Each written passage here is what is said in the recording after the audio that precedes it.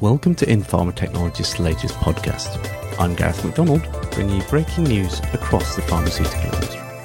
Two recombinant human albumins made by Novozymes Biopharma division have become the first of their kind to comply with the United States Pharmacopoeia's new excipient monograph.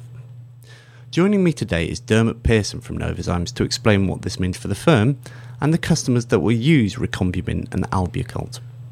Dermot, thanks very much for speaking with me today. As I mentioned in the introduction, Recombumin and Albucult are recombinant albumins. Can you explain briefly what this means and give me an overview of the technology used to make the two proteins? Yes, of course. The two albumins that we have developed are targeted at different sectors of the biopharma manufacturing market. The first product, Recombumin, is primarily designed and developed as a drug or vaccine formulation excipient. And the second product, Albucult, is a bulk drug manufacturing ingredient.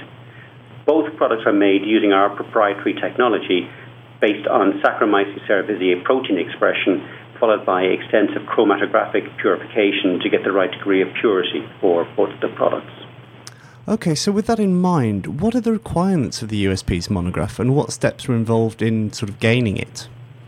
The monograph specifies a number of tests which are performed on the two albumins to demonstrate compliance with the monograph. To give you a flavour of what these tests are, we have got peptide map in there, mass spectrometry, purity by polyacrylamide gel electrophoresis, and we also measure the polymers and multimers present in the product, and we also have a host cell protein limit. That's to give you an idea of the quality of the product. So then, regarding the two products themselves, what does it mean for biotechnology and pharmaceutical firms that will use the two products?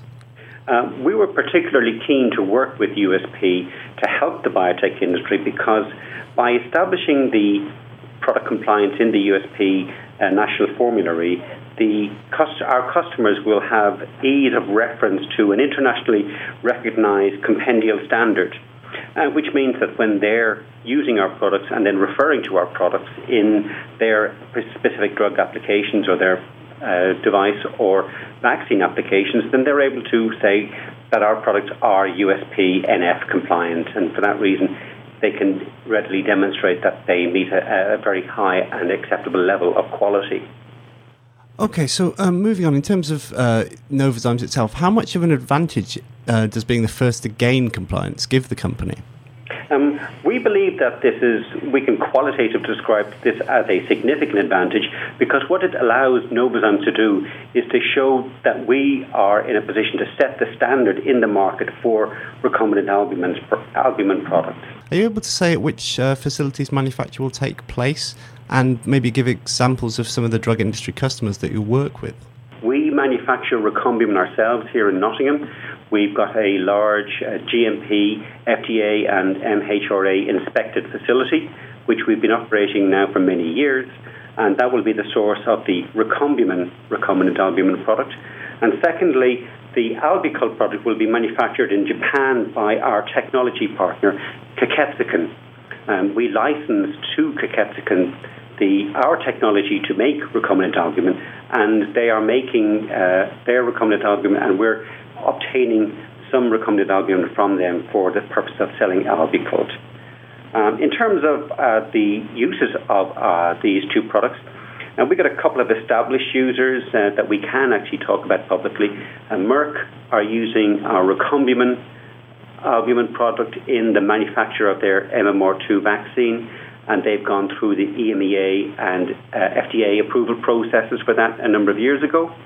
And secondly, we can also publicly speak about a very exciting development with a Canadian company called Conjuchem, which is developing a radical new medicine based on the chemical linking of the GLP-1 peptide to albumin in order to extend its half-life and provide a very significant benefit to patients suffering from type 2 diabetes. So clearly an exciting time for Novozymes. Dermot, thank you very much for sharing those insights. I really appreciate that. Thank you, Gareth. It's a pleasure.